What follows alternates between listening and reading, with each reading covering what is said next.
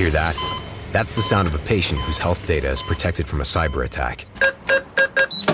And that's the sound of a financial system that's digitally secured from bad actors. Right now, there's an invisible war being fought on a digital battlefield that impacts what we do every day. That's why at Peraton, we do the can't be done to help protect the vital systems we rely on. Because if we don't, the alternative is unimaginable. Peraton. Membership fees apply after free trial. Cancel anytime. Guys, are you trying to stay in 20-year-old shape into your 30s and 40s and finding it, well, impossible? Then you need to listen to this. Beachbody, the company that revolutionized getting ripped at home with P90X and Insanity, has a brand new program just for you called Lift 4. It's part lift, it's part hit, with total body shredding results in just 30 to 40 minutes a day, right at home on the Beachbody On Demand app. That's how you get killer results as an adult. Go to beachbody.com to sign up now, and you can try Live 4 for free. That's beachbody.com. 9. T-minus 8 seconds.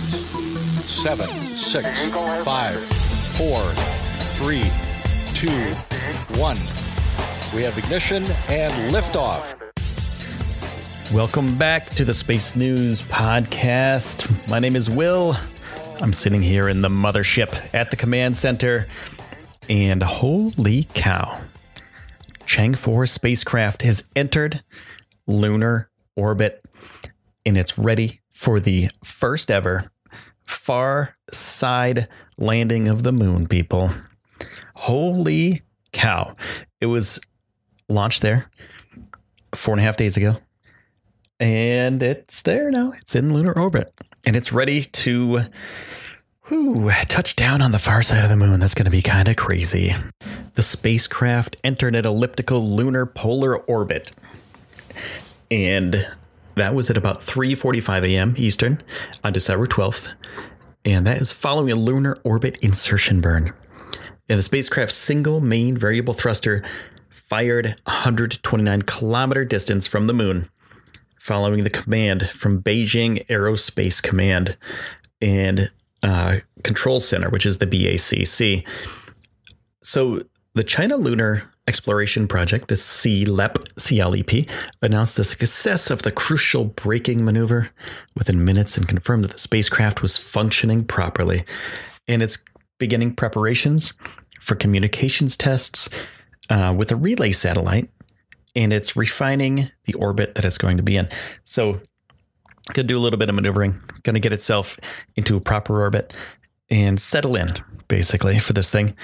So it was launched on a Long March 3B carrier rocket in southwest China on December 7th it's about a 110-hour journey to the moon. 110 hours to get there. That is, it's a pretty long time, 4.5 days, which really isn't that long. To be honest with you, 4.5 days to get to the moon. Come on, to get to the moon. So this thing's on the other side of the moon, on the dark side, quote, dark side of the moon. This thing is consisting of a lander and a rover, and the spacecraft will attempt the first ever history-making, groundbreaking soft landing on the far side of the moon. And this is all going to happen in early of 2019. It's going to happen really soon. It's going to be a couple months away. I mean, we have to go through December 1st, right? And then we'll be in 2019. We're almost there, people. We're almost at 2019. So it's going to happen really soon. And the lander and the rover are both equipped with cameras and science payloads that analyze the lunar surface, geology and subsurface, solar wind interactions, and carry out low frequency radio observations in the unique, it's a radio quiet environment on the far side of the moon, because our radio signals don't hit it, basically. You know, the front side of the moon that we see blocks all radio signals. They kind of get shoved around the moon. And so it's radio free back there.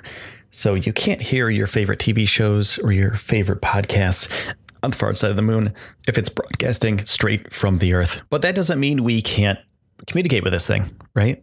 So it is going to be communicating with a relay satellite, which was launched in May, and it was inserted into a halo orbit around the second Earth-Moon Lagrange point, which is about 85,000 kilometers beyond the moon. So it's going to bounce the signal off that relay satellite, bounce it back to Earth, and then we're going to get some data from it, which is going to be great. And, it's never been done before. So this is going to be groundbreaking. And that's the latest from the moon. And I'll keep you guys updated with anything that happens in the near future, in early 2019 or before, with this lander and this orbiter. Let me take a couple seconds. I want to take a couple seconds to thank all of you space cadets out there for all the help, all the support you've given me throughout the time that I've been doing this podcast. I know it's not been long, but we continue to grow together. And I want to say thank you to everybody who's just been there, who's given me a rating, who's, just listened to the podcast. You guys are amazing.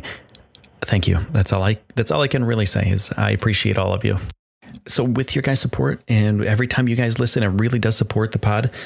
I can keep doing these things, and I can continue growing the channel, and I can continue growing this podcast to something bigger and better throughout time, get guests, and, make the podcast longer. I like the 10-ish minute format. It's really cool.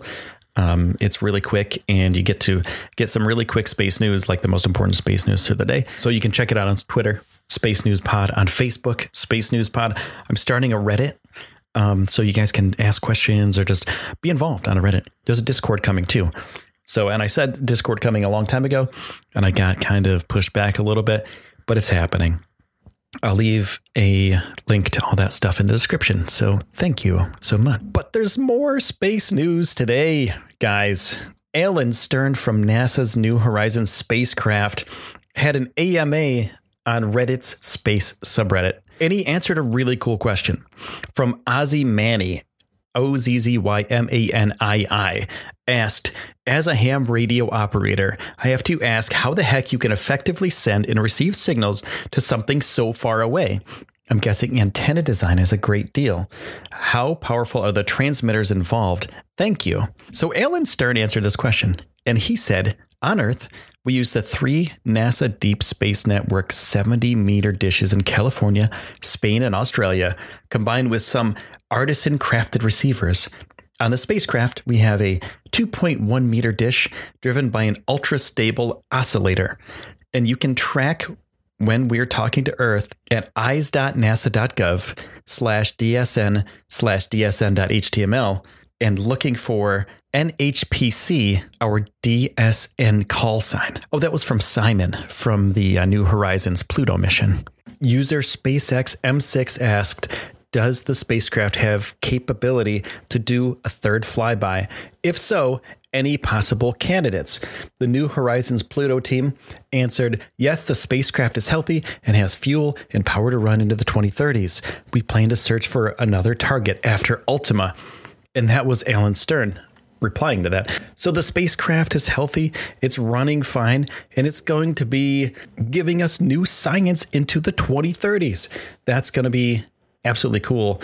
And I can't wait for New Horizons to send us all sorts of data and info.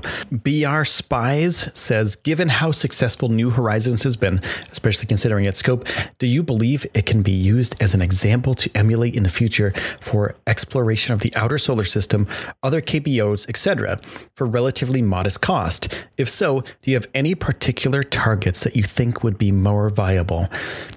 Is there anything in particular you would most want to explore based on things you didn't find on Pluto, or depending on what you may or may not find on Ultima? Thanks for everything and amazing work. The New Horizons team commented back, I think the New Horizons model would be a great way to continue to explore the outer solar system. I've actually looked into missions that might be similar to New Horizons and found that you can get to some pretty cool targets and visit big outer planets on the way. For example, you can fly by Neptune and Eris, Uranus, and Varuna, and Saturn and Amaya. All 3 of them are unique in their own ways. That was from a reply from New Horizons Pluto team. So there's a little insight into the New Horizons mission, what's going on. Alan Stern and the whole team over there giving some replies on Reddit. You can go to reddit.com/r/space to get more information about that AMA. It's one of the top posts right now, so get over there, check it out. It's really cool. There's a lot more info coming in. So that's it for this episode of the podcast. So I will be beaming down more information to you from the mothership tomorrow in the Space News podcast. My name is Will, and I will see you soon.